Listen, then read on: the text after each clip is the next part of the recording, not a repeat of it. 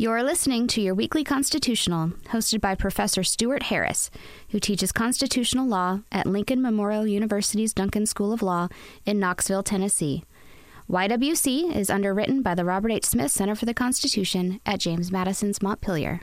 One of the great things about teaching at a law school that's connected to university is that you have all kinds of colleagues who do all sorts of interesting things in a variety of departments. One of those I've come to know just since starting teaching at the Duncan School of Law at Lincoln Memorial University is a fellow by the name of Dr. Charles Hubbard. He's a noted Lincoln scholar, which seems rather appropriate given the name of the university. And I promise you, Charles Hubbard will be on this show before too long. But in the meantime, he alerted me to an opportunity that I took. The opportunity arose through something called the R. Gerald McMurtry Memorial Lecture of 2016, which occurred in the fall of 2016 at our law school. And it occurred in the person of Dan Farber. Dan Farber is a law professor at Berkeley out in California, and he also is a noted constitutional scholar with an emphasis on Abraham Lincoln. I spoke to Dan Farber before his lecture because that's how our scheduling worked out, and he gave me a preview of what that lecture was going to be about, and I learned all sorts of interesting things about Abraham Lincoln, the Constitution, and other good stuff as well. When I sat down with Dan Farber, I asked him to start at the beginning, to give us a sense of what the Constitution was like before Lincoln, and then he could tell us how Lincoln changed it. Well, the Constitution was, I would say, very much contested. Today, of course, we fight a lot about the meaning of particular parts of the Constitution, but the entire nature of the Constitution was kind of up for grabs, with one faction, one school of thought, primarily in the South, thinking that the Constitution was more or less like a treaty between independent states, something like, I don't know, NATO or something like that today. Like the Articles of Confederation? Like the Articles of Confederation, right, with just some changes. Whereas the other school of thought, which was represented by Lincoln, thought that the U.S. was not just an association of sovereign states, that it was a real nation, and that citizens of the United States had a direct relationship to the federal government, not just one that went through the state governments. And that had all kinds of consequences for, among other things, the question of secession. Sure. But it also affected the way people thought about the federal government and individual rights and the duty of the government to protect rights. So that was one aspect of it. The other aspect is that the federal government was a much different creature at that time. It was a really tiny organization compared to today. If you think about the White House, for example, Lincoln, when he became president, had two secretaries and a sort of major domo / appointment secretary, and that was about it in terms of staff. Whereas today we have this, not only the West Wing, but entire buildings outside of the West Wing. It's funny you should mention that, because one thing I do seem to recall from having read Doris Kearns Goodman's book was that one of the first things that happened to Lincoln when he moved in was that all these office seekers just showed up. Oh, yeah. And they just walked in the front door of the White House, and then they were lined up in the hallway waiting for him. And he was just situated himself in his makeshift office at the end of the hallway and was constantly trying to escape all these people. Right. Can you imagine today people just walking up to the White House and walking in and standing in line to see the president? Well, that's true. And for a long time, even after that, there was at least a tradition. I know it went through up to Teddy Roosevelt's time, where at least once a year, the White House would just be thrown open to the public, and Teddy Roosevelt shook hands with thousands of people just coming in off the street to see the White House and see their president. So that, it was more intimate kind of government. People occasionally try to do that, but typically the Secret Service intercepts them about 10 that. Yes, they do. They do. In fact, I think they just raised the fence outside the White House, and made it more difficult for people to get in, because people still want to do that. But we get ahead of ourselves. Yes. So we have this much smaller, much weaker government. It doesn't do many of the things that it does today. Even things like building roads by the federal government is extremely controversial. So the federal government isn't involved in a lot of the kinds of public projects that it does today. The Army was tiny. The entire government apparatus was just like a miniature compared to today. And the federal government didn't really do much that directly affected ordinary citizens. Almost every part of government they would see would be state or local, and very rarely the federal government. And the president, up till that time, the presidency was not the office it is today either. There had been a couple of strong presidents, Jackson, for example, and Jefferson. But by and large, presidents tended to function more as the sort of equivalent of a city manager. Not really making the big policy decisions, but making the trains run on time and carrying out the will of Congress. And so it was a very different office. And one of the impacts I think Lincoln had was to really remake our concept of the presidency through the actions he took. And then, of course, there was the formal constitutional change that took place, because up until the Civil War, the Bill of Rights only provided protection against the federal government. So whatever your most heartfelt right is today, whether it's abortion or free speech or the right to bear arms, you had no constitutional protection against state governments. That's something that people tend to not realize. Yeah, exactly. Yeah, I find with even law students every year, it comes as a surprise to them that the First Amendment did not originally protect free speech against state censorship. The right to a jury trial only existed if you were accused of a federal crime. All of those things were entirely federal, and protection of individual rights from the state government was just not part of the constitutional scheme, except with a very few minor exceptions. And with the passage of the 13th Amendment, which abolished slavery, the 14th Amendment, which creates rights to due process and equal protection, and the 15th Amendment, which prohibits voting discrimination, the federal government and the Supreme Court became involved in a big way in policing state governments to deal with discrimination, to deal with civil liberties issues of a whole range of different kinds, protecting property.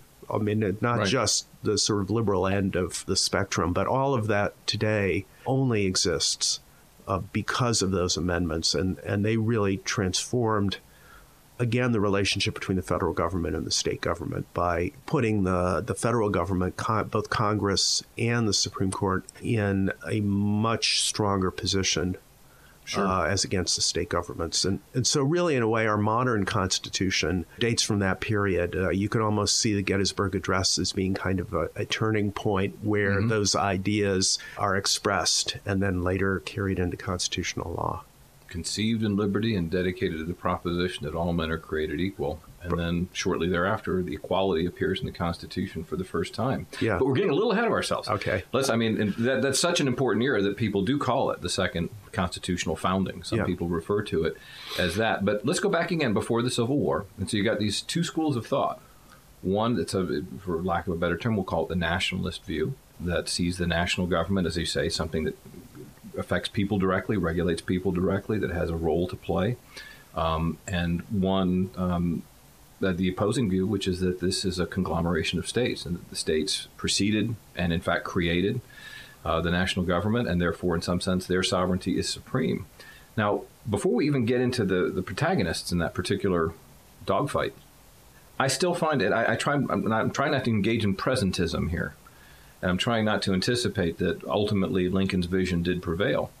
I still find it remarkable that anybody could even take the states' rights or the state's sovereignty, the Confederation perspective back in that era, because from the very beginning words of the Constitution, we the people, to the Supremacy Clause of Article 6, I thought those issues had been settled back in 1787, but you're telling me that they weren't.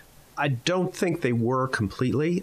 My reading of the original Constitution is the same as yours. I think that the nationalist view is more faithful to the text and to the history right at the framing of the Constitution. But that being said, within a few years after the adoption of the Constitution, we already see the same fight breaking out with Thomas Jefferson and others in the Virginia and Kentucky resolutions, really taking a very states' rights-oriented view. So it did remain intensely debated. The early Supreme Court, I think, was clearly and correctly on the nationalist side, but there was enormous resistance from. Thank heaven for John Marshall. But go on, please. John Marshall, exactly. But I've often told people who describe themselves as states' rights people that, sorry guys, you lost that argument about 200 years ago, and if you really hate that fact, get yourself a picture of John Marshall and put a target on it and throw darts at it, because he's your guy. Yeah, he's your enemy. Yeah. No, I think as a legal matter that settled it, but not as a political matter. And the Constitution has mixed features.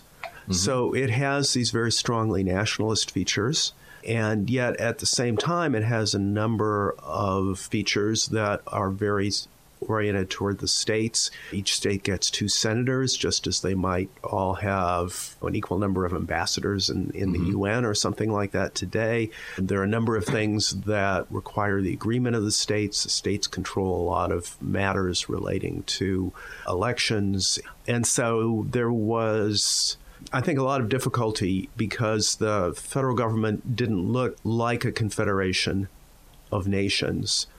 But it also is quite different from the really unified national governments that you would see in England or France, where, there was just completely unambiguous that all the authority was with the national government.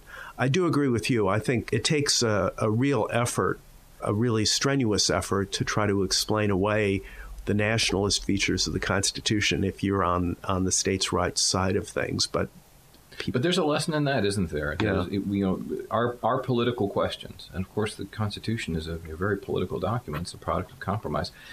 Are political questions ever really settled? And at least this is an example of it not being settled. I mean, people signed off, and everyone ratified eventually, even the southern states, but there was still strong sentiment, especially in the South, but elsewhere as well, that the states still had a major role to play, and that maybe just they were really the locus of power. They were the place where sovereignty really resided. And in fact, just the day-to-day politics of that era and the technology of that era militated in favor of that perception. Most people didn't even leave their states. Most people, most of the, as you say, the government of their state was much more important in their daily lives. People still identified first as Virginians or South Carolinians, and second as Americans. And it took a long time before those attitudes changed. And so I think really this is more of a political question rather than a strictly legal look at what the Constitution says type question. I mean, if you look at the text, I think the Constitution is pretty unambiguous that you've got a strong central government and that it is supreme. But people didn't necessarily have to agree with that, and they didn't agree with it. And so who were some of the major people on that side of the argument before the Civil War? Well, I think some of that argument comes from Jefferson and his allies, although not really in sort of full-fledged form. I think John Calhoun was really I was waiting for you to mention John C. Calhoun. Yes, please. Yeah. It's your Weekly Constitutional. I'm Stuart Harris, and today I'm speaking with Daniel Farber, who was the presenter at the annual R. Gerald McMurtry Lecture at Lincoln Memorial University. He was telling us all about Abraham Lincoln and his effect on the Constitution, and also about some fellow named John C. Calhoun. We'll talk more about him after the break.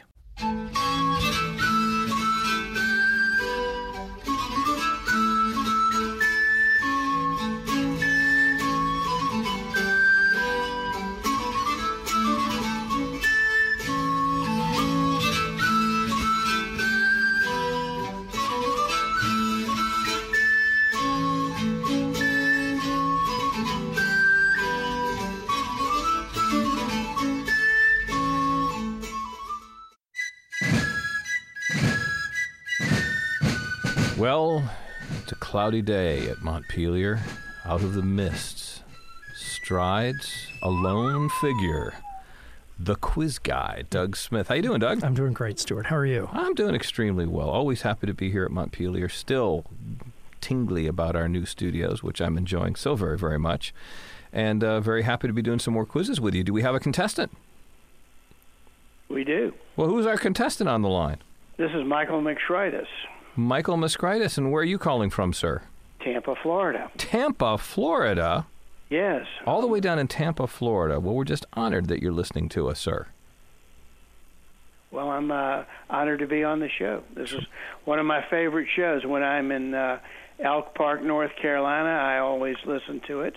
on WETS radio, and I listen online. Well, I'm so very happy to do that.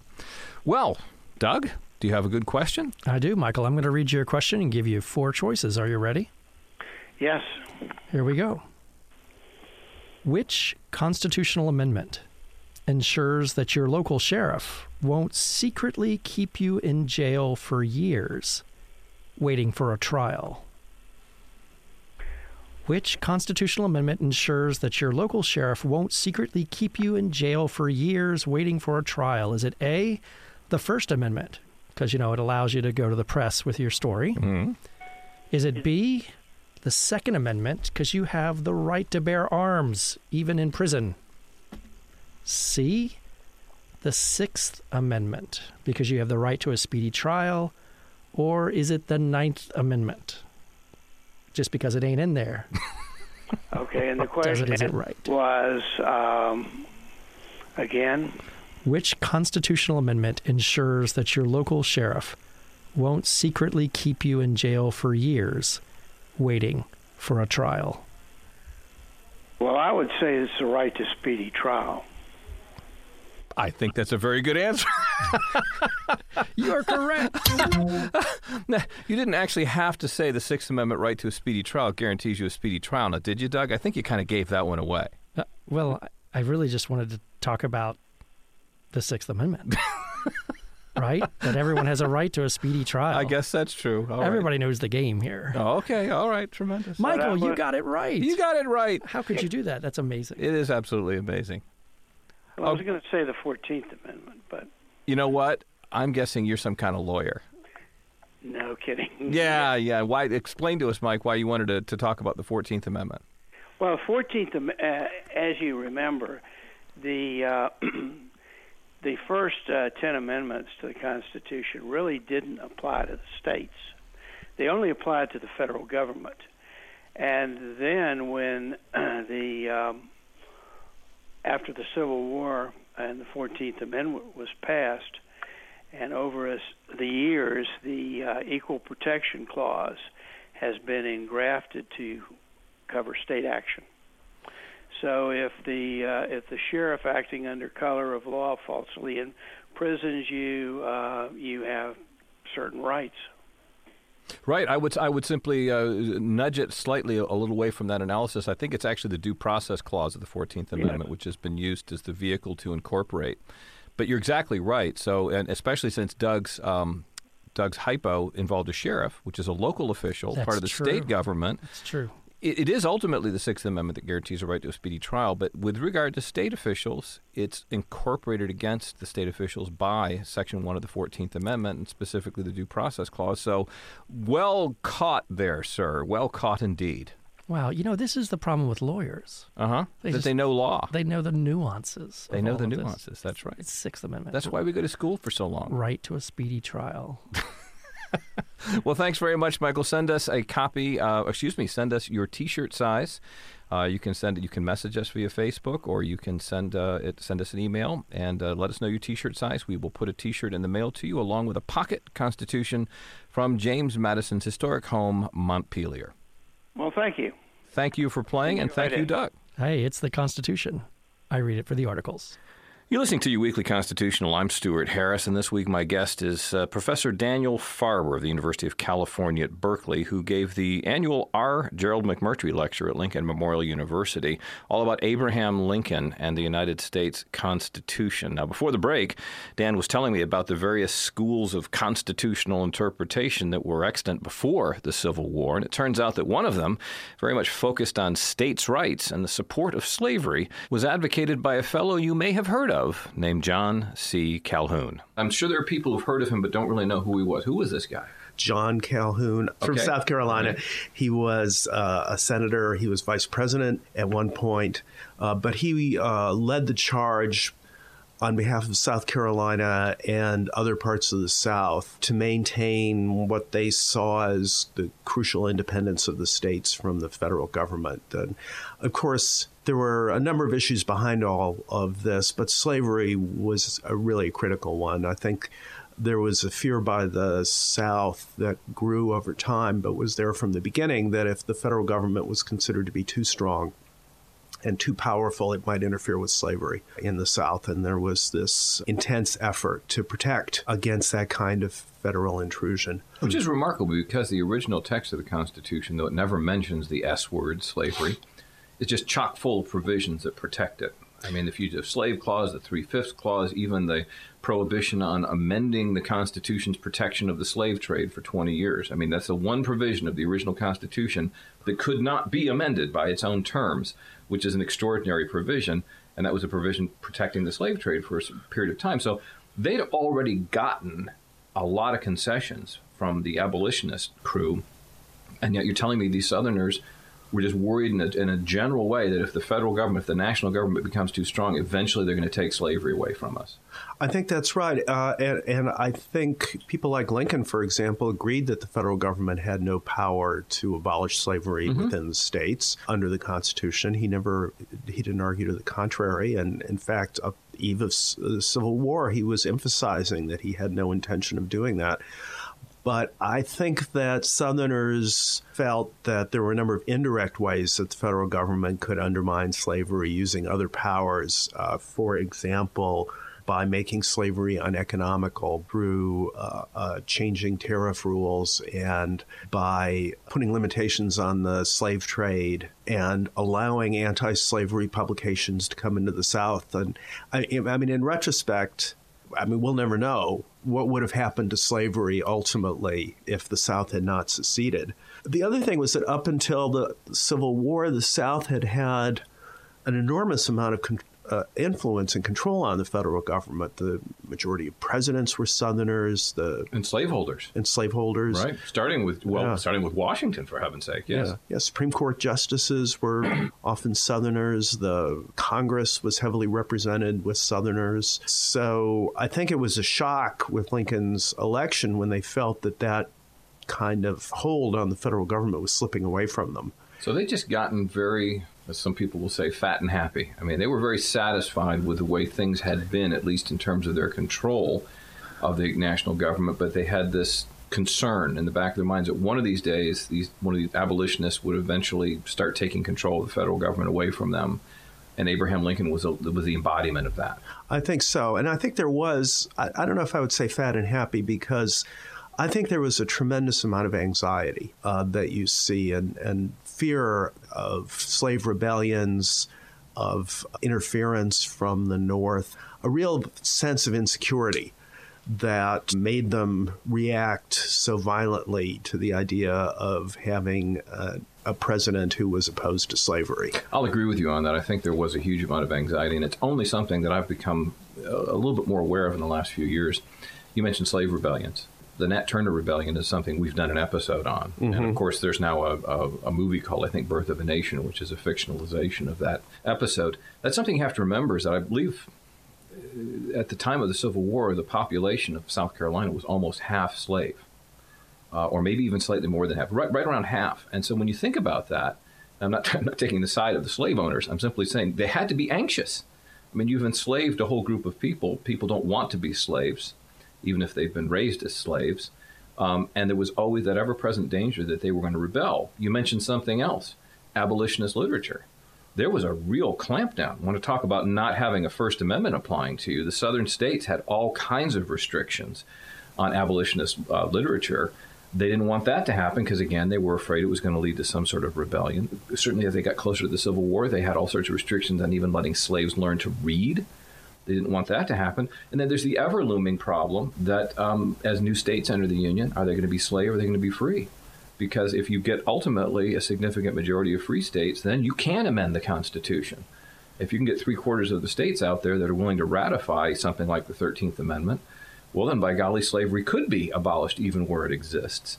So I guess those all were the sources of their anxiety leading up to the Civil War. Yeah, I think that the states' rights vehicle provided a kind of intellectual framework for them to defend what they saw was a potential threat to their interests. And Calhoun was very express about that. In fact, I think of all of the slave owners and all of the spokesmen of the Southern perspective, he was the most explicit. He was the one who called slavery not just something that it was regrettable but necessary, which was the Standard line, he called it a positive good. Yeah, now one of the things about the period that's so interesting was the way in which in the period from, say, 1800 up to the Civil War, Southern views about slavery and the Southern legal system became more extreme, not less. Well, they felt they were under threat. Yeah. It's like, you remember the old Soviet Union, right before it collapsed? They got more and more extreme in their policies, and they had all these old guys that kept dying.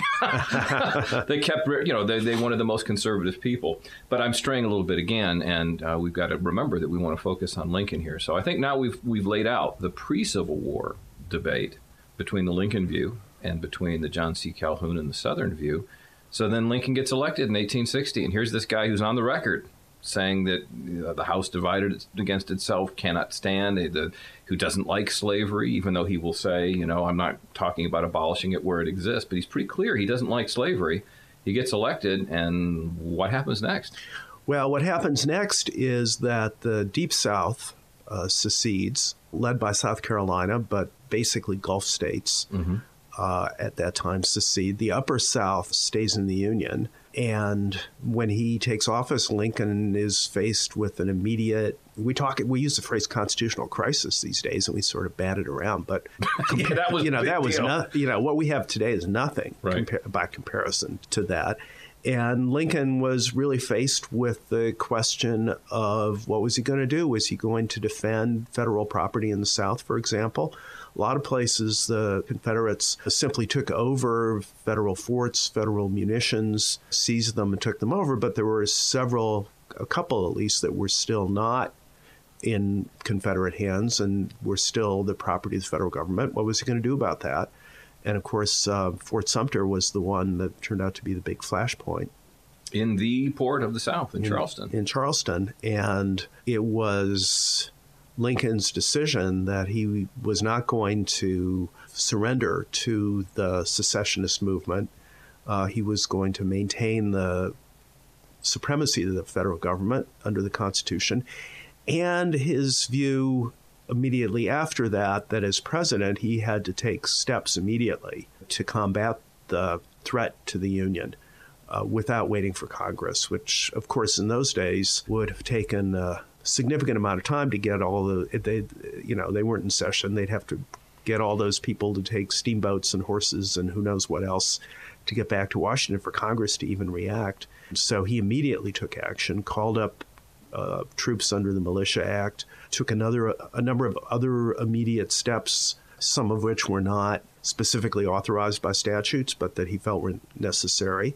Then at that point, the Upper South seceded to defend its brethren, and we were off to the bloodiest war in American history. Yeah, you mentioned something there that is another aspect of the pre-Civil War Constitution, is that Congress was part-time. And they weren't in session when a lot of these things happened. And Lincoln arguably didn't have the power to do a lot of the things he did. But I think he took the position, and you correct me if I'm wrong, that his ultimate constitutional duty was to protect the Union, preserve the Constitution. That's what it says in his oath. Preserve, protect, and defend the Constitution of the United States. And so he was going to act and get permission later. And by and large, he did, didn't he, when the Congress came back? He did when Congress came back, although in some cases it took quite a long time. Mm-hmm. He suspended habeas corpus, initially just in a small area from Washington, Maryland, to keep the access to the Capitol open. But more broadly over time in the early period of the Civil War, and Congress eventually came in and ratified what he had done, but it wasn't right when they came back in session. It was quite a while later before they got around to that. That's one of the most, you'll always hear people say that. Lincoln was a tyrant. He suspended habeas corpus. So let's go back. Habeas corpus, sometimes called the ancient writ, is something that's very important to the liberty of Anglo-Americans. It goes a long way back, in at least it was in Magna Carta, wasn't it? It was certainly a very, very important concept, and an almost literal translation from the Latin is produce the body. So this is the power of a judge, who's at least in theory independent of the executive to some extent, to say to the executive, you supposedly have this person in jail. produce him, bring him here, and now tell me, the judge, why you're holding him. And that's the point at which if the executive can't justify holding a person, then the judge, at least in theory, will order him or her freed. Okay, so that's an extremely important check on what had been a long abuse of the executive, just putting people in prison and not charging them with anything, sort of a man with the iron mask sort of thing. That had been enshrined in our Constitution, and it was only supposed to be suspended in fairly specific places and times by Congress. But here comes the president and just suspends it. Now, the Constitution doesn't explicitly say that it's Congress that has the power to suspend. Mm-hmm. It refers to suspension under limited I think those circumstances were present. Mm-hmm. But it's not at all clear that, in general, the president has the power to suspend habeas corpus. And I guess if I were pushed to it, I would say, in general, I don't think the president does have that power. I think you can justify Lincoln's initial actions up to the time when Congress came into session, including suspension, on the basis of the need to deal with an emergency when Congress was not available. But at some point, Congress is available, and that becomes an increasingly weaker argument. In a way, it's a bit of a moot question because Congress did come in and retroactively ratify what he had done up to that point.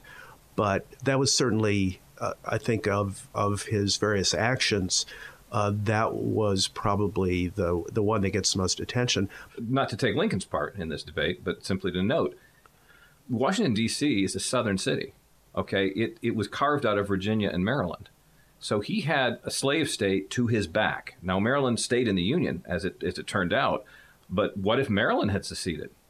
And if I recall correctly, my history, there was an assassination plot, or at least rumors of an assassination plot, when he was coming down the railroad through Maryland, to get to Washington, D.C. He felt he had a threat at his back, not just at his front. I mean, of course, Richmond's only a ways down the road in Virginia. My understanding is the reason he wanted to suspend habeas corpus is he wanted to be able to round up the usual suspects and put them away just to make sure this didn't happen, especially in the early months of the war. I think that you're right about that. I think people forget how vulnerable Washington was. Yeah. The only way to get troops to Washington in a practical way was through a railroad line that went through Baltimore. Right. There were riots, and the troops had to march between two different train stations, one coming in and then the next one to go to Washington. They were attacked along the way. I think he had I think that the situation was so urgent, and the possibilities that the capital of the United States would be cut off were so severe that I think he was entitled to take the extreme step in that emergency. As I say, I think at some point there was enough time for Congress to be involved, and as that happens, I think his suspension of habeas becomes more dubious. But they did eventually bless it after the fact. You're listening to Your Weekly Constitutional. I'm Stuart Harris, and I'm speaking with Dan Farber, who gave the R. Gerald McMurtry Lecture this year at Lincoln Memorial University, all about Abraham Lincoln and the Constitution. After the break, we'll finish our conversation with Dan Farber. Stick around.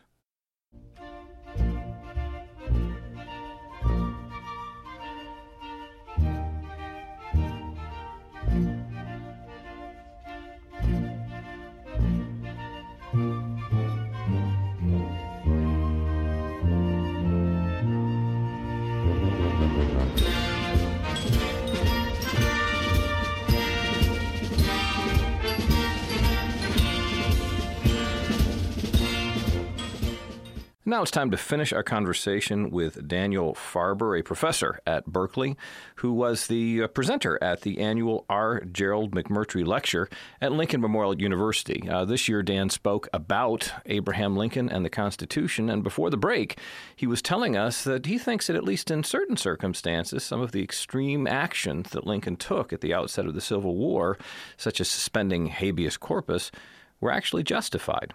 Of course, suspending habeas corpus was not the only extreme action that Abraham Lincoln took. The other thing I was going to say that's also important, I think, for future history was that he imposed a naval blockade on the South which under international law was an act of war.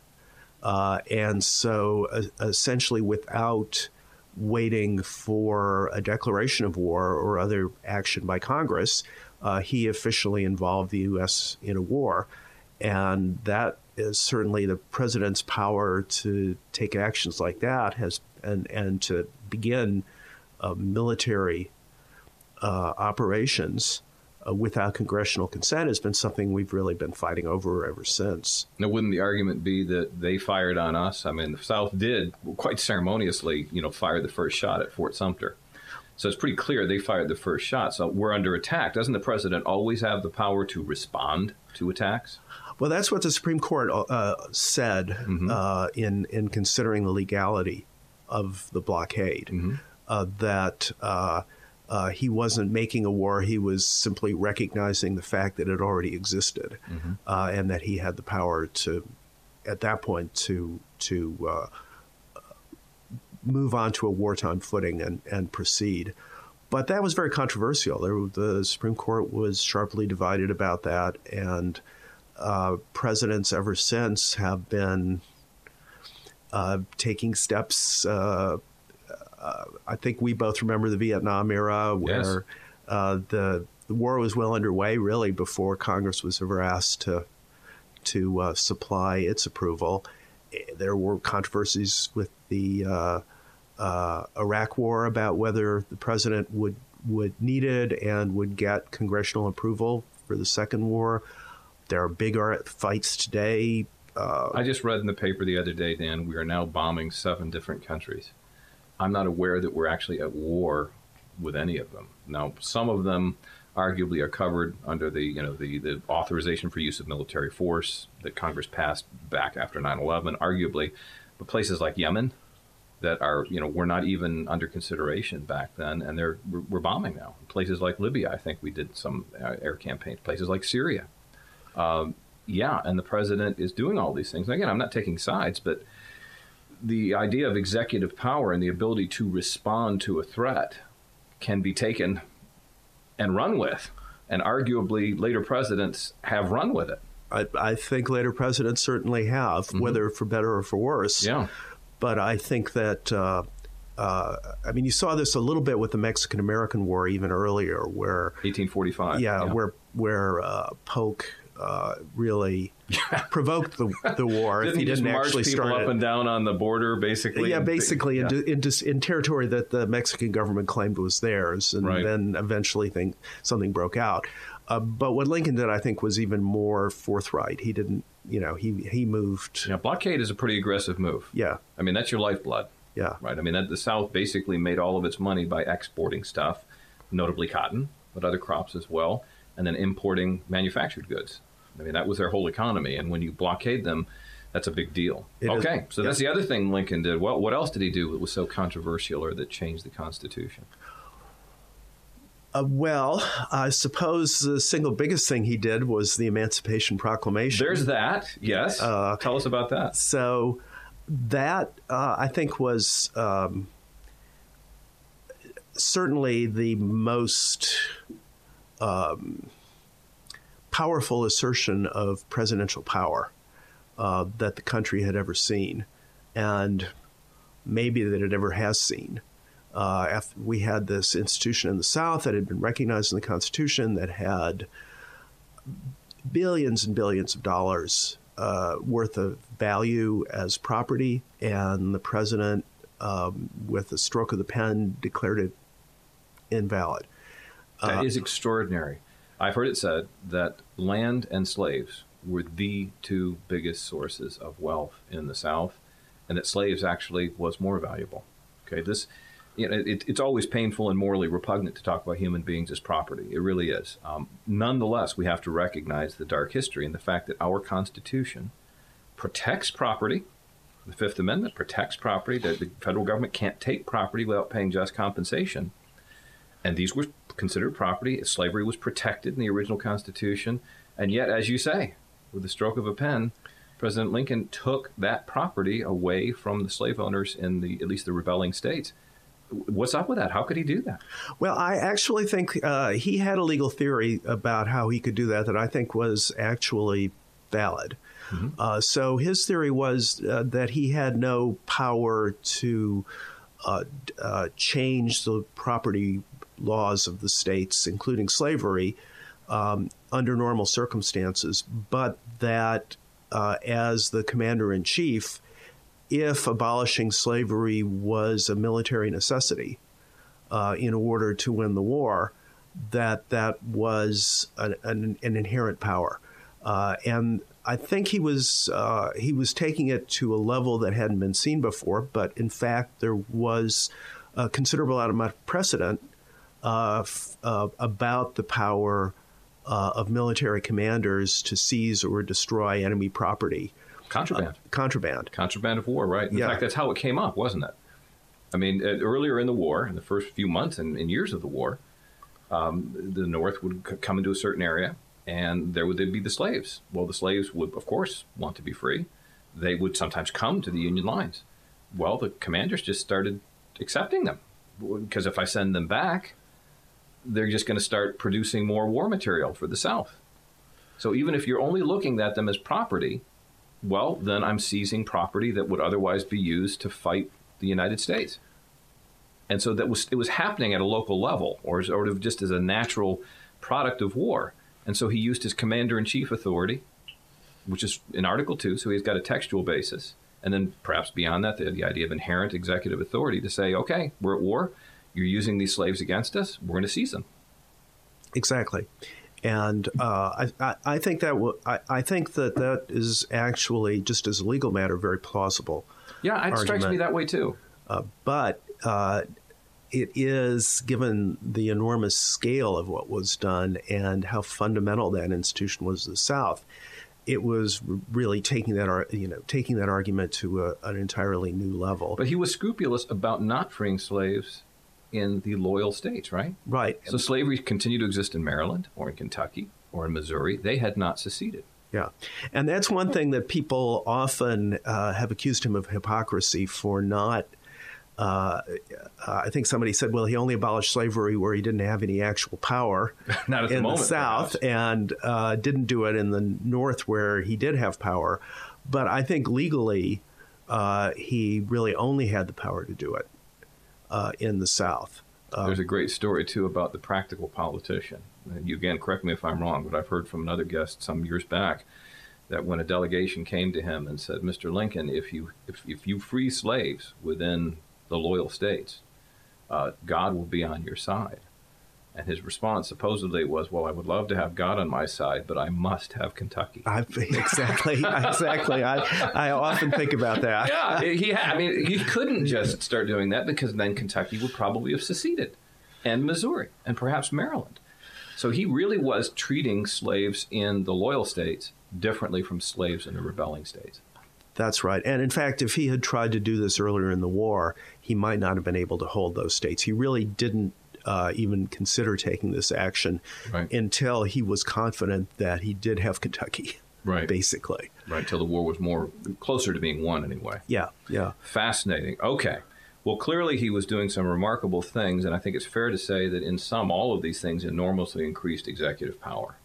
I think the columnist and historian George Will has said that every president comes in, that the presidency is like a baseball glove. And every president puts his hand in there, and when they have the excuse, they stretch out that glove. Well, then the glove comes back after they pull their hand back, but it's always stretched out a little bit more. And Lincoln had very big hands. He did. He was a great big guy with great big hands, and he stretched that glove.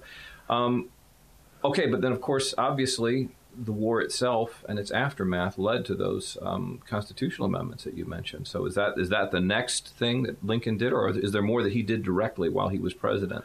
Well, while he was president, he was heavily involved in the passage of the 13th Amendment, abolishing slavery. He and others were always concerned that the Emancipation Proclamation might not be a complete solution. First of all, because it didn't reach all parts of the United States. Second, it was a wartime effort, and nobody really knew what would happen after the war was over, does that just go away? What happens to people who were freed? Do they go back to being slaves? Nobody really was 100% sure of the legalities. And so he thought it was crucial and of course the Southerners might regain control of Congress, and who knows what they might do. Yeah, you don't want to give up something. Wartime measures often get reversed when peace comes back. Yeah. Okay. Yeah. So he was very strongly concerned with passage of the 13th Amendment, and he, in fact, there was a movie about that just a couple of years ago. Yeah. Was that accurate? Did you see it? I did see it, and from what I've read, it was by and large accurate with a little, as usual, they take a little bit of liberties. Sometimes they merge two separate incidents or two separate characters into one because it has to fit within the space of time and that's available in a movie. But by and large, I think it was right. And I think, again, it also showed his pragmatism and his willing to make deals and do whatever he had to do in order to get it passed. He was not there for the passage of the 14th or 15th Amendments. He had already, those were later developments. But I think, as you were indicating, I think that the Gettysburg Address, in talking about government of the people, by the people, and for the people, that looks forward to voting rights. And in talking about conceived in liberty, I think that you see the idea of due process, protection of liberty, and then it's an incredible document. Equality. It's so eloquent. It's so beautiful. I actually offered both of my boys when they were younger. I said, I'll give you $50 cash money if you memorize the entire Gettysburg Address. And they got close. And so, boys, the offer's still open. It's still worth memorizing. At the very least, it's worth reading, because even though it's not part of the Constitution, it's one of those documents that really shows you where the values were of that particular president. And it's very nationalistic, of the people, by the people, for the people. Right. It really encapsulates, in very few words, his entire constitutional vision. It does, and in some ways that are kind of subtle. So when he says 70 years ago, our forefathers, people, I think, tend to think he meant the adoption of the Constitution in 1789 was when they established a nation. But if you do the math, actually, 70 years ago was not 1789, it was 1776. And what he meant was that the Declaration of Independence and the act of declaring independence immediately created a nation, not just a confederacy. And all men are created equal, right in the preamble to the Declaration. Yeah. Right. And that, and he saw in many ways that it was the Declaration that was really the foundational document of America, and that the Constitution was really an effort to turn some of those fundamental principles of the Declaration into a working mechanism of government. But that that what made America America was not the Constitution; it was all men are created equal. Isn't it remarkable? We've made the point on this show many times, and I will make it to my students as well, that the Declaration is not the Constitution. It's not law. But that doesn't in any way, shape, or form denigrate it. I mean, it is, in many respects, the birth certificate for a nation, and it is a statement of some of our most profoundly held values. And to the extent that we take the Declaration or the Gettysburg Address and use them and to interpret the Constitution, that's perfectly legitimate. It's perfectly legitimate. And we have to remember that. And that was Lincoln's whole perspective, wasn't it? Is that don't start in 1787, go back to the beginning. Right. And I think it was that attitude. If you look at the debates on the 1865 Civil Rights Act and then on the 14th Amendment, they are replete with references to the Declaration of Independence as one of the foundations for what the 14th Amendment was doing. Congress, Lincoln was very much in tune with the Republican Party, and the Republican Party was really, for practical purposes, the same thing as Congress during much of this period, because the South wasn't setting senators or representatives anymore, so that what was left were the representatives of northern and western states, and there was heavy Republican majority there, and he really spoke for the party. Mm-hmm. He wasn't. There were people in the party who were more radical. There were people more conservative, but he was really, I think, the voice of the Republican Party during that period. Right. And in fact, that's really that answers the question, how could the 13th, 14th, and 15th Amendments ever even be ratified? It's much easier to ratify when you've eliminated opposition, or if they've eliminated themselves by seceding from the nation. Okay, it was much easier to get 3/4 of the remaining states. Well, although in fact that's not what they did, at least for the 14th and 15th. That was later, right? Yeah. They, in fact, by then the federal government had organized new governments in the South, sometimes under what amounted to military command, and those governments then ratified. Right. That's another great way to get a constitutional amendment. Simply go in, take over the state, establish your own government, and then ratify what you want done. That's right. Yeah. All joking aside, I mean, that's, of course, what many people in the South still resent, is that period of military rule we often call Reconstruction after. But that explains how these amendments were able to be enacted. Even after Abraham Lincoln was dead, it was his party still firmly in control. And that's how these amendments came about. I think that's right, and I think you can't really separate this whole period from the war itself. That it was. I had a colleague when I was at the University of Minnesota who used to say that the principle of national supremacy was established in the famous case of Grant versus Lee at Appomattox courthouse. Exactly. That was the decision. Well, I think in point of fact, it is actually true. I hate to say this, Dan, but we are running very short on time now. So any grand thoughts, any grand summation about Lincoln and the Constitution? I just have to say that Lincoln is himself such a remarkable figure. And in thinking about these issues, one of my major struggles was always to fight the impulse to say, well, it must be right. Mr. Lincoln said it. That's very difficult. I do have one last question, though, before we leave. Now, we already talked about the movie Lincoln, and you think that was more or less, with Hollywood caveats, accurate. The one I really want to hear about, the movie I want to hear about, is, was it accurate in Abraham Lincoln Vampire Slayer? Was that historically based? Well, those archives are secret. Well, Dan Farber of the University of California at Berkeley's Law School, thanks so very much for coming on our show today. Thank you for having me. And that's our show. Thanks so very much to Dr. Daniel A. Farber, the Sho Sato Professor of Law at the University of California at Berkeley. Thanks also to Dr. Charles Hubbard, the director of the Abraham Lincoln Institute for the Study of Leadership, under whose auspices we have our annual McMurtry Lecture at Lincoln Memorial University. Our executive producer is Wayne Winkler. Our scheduler is Carol Hutchinson. Our music is by the Fifes and Drums of Colonial Williamsburg.